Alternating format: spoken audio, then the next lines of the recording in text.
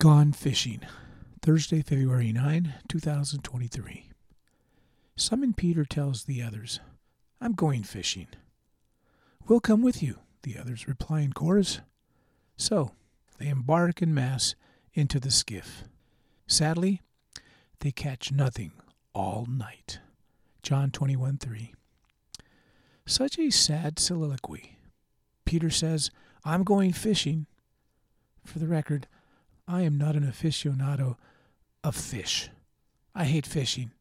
In the half-century I have fished, I have caught a total of one fish, and that was in Alaska, where the fish almost jump into your vessel to make your stay more memorable.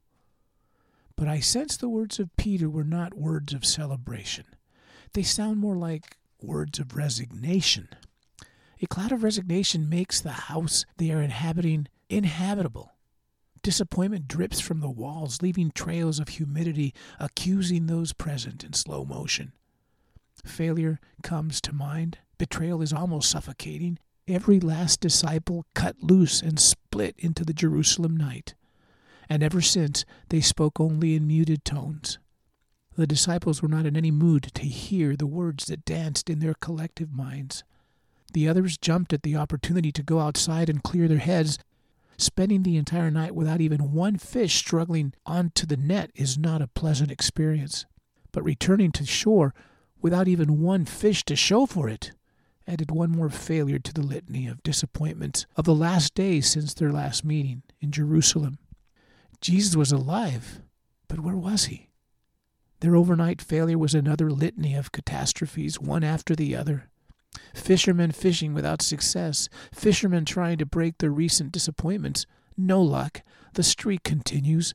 Failures as missionaries, disappointments as friends, and useless defenders. Is that not the case with us? Sometimes? You and me? Well, it certainly applies to me.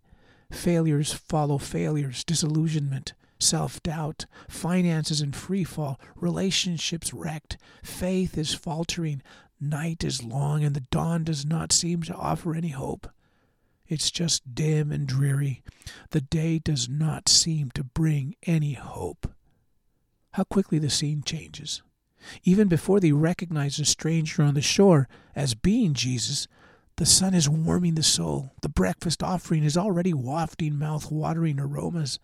Hunger pangs are awakening. Jesus provides the sun. Jesus provides the fish. Jesus prepares it. Jesus serves it. There are few things that are as tasty as freshly caught fish on a skillet with seasoned some butter and a little bread. It was a feast they would never forget. But the day is only beginning. Something amazing is about to happen. To be continued. Abba, thank you for being there when I needed you most.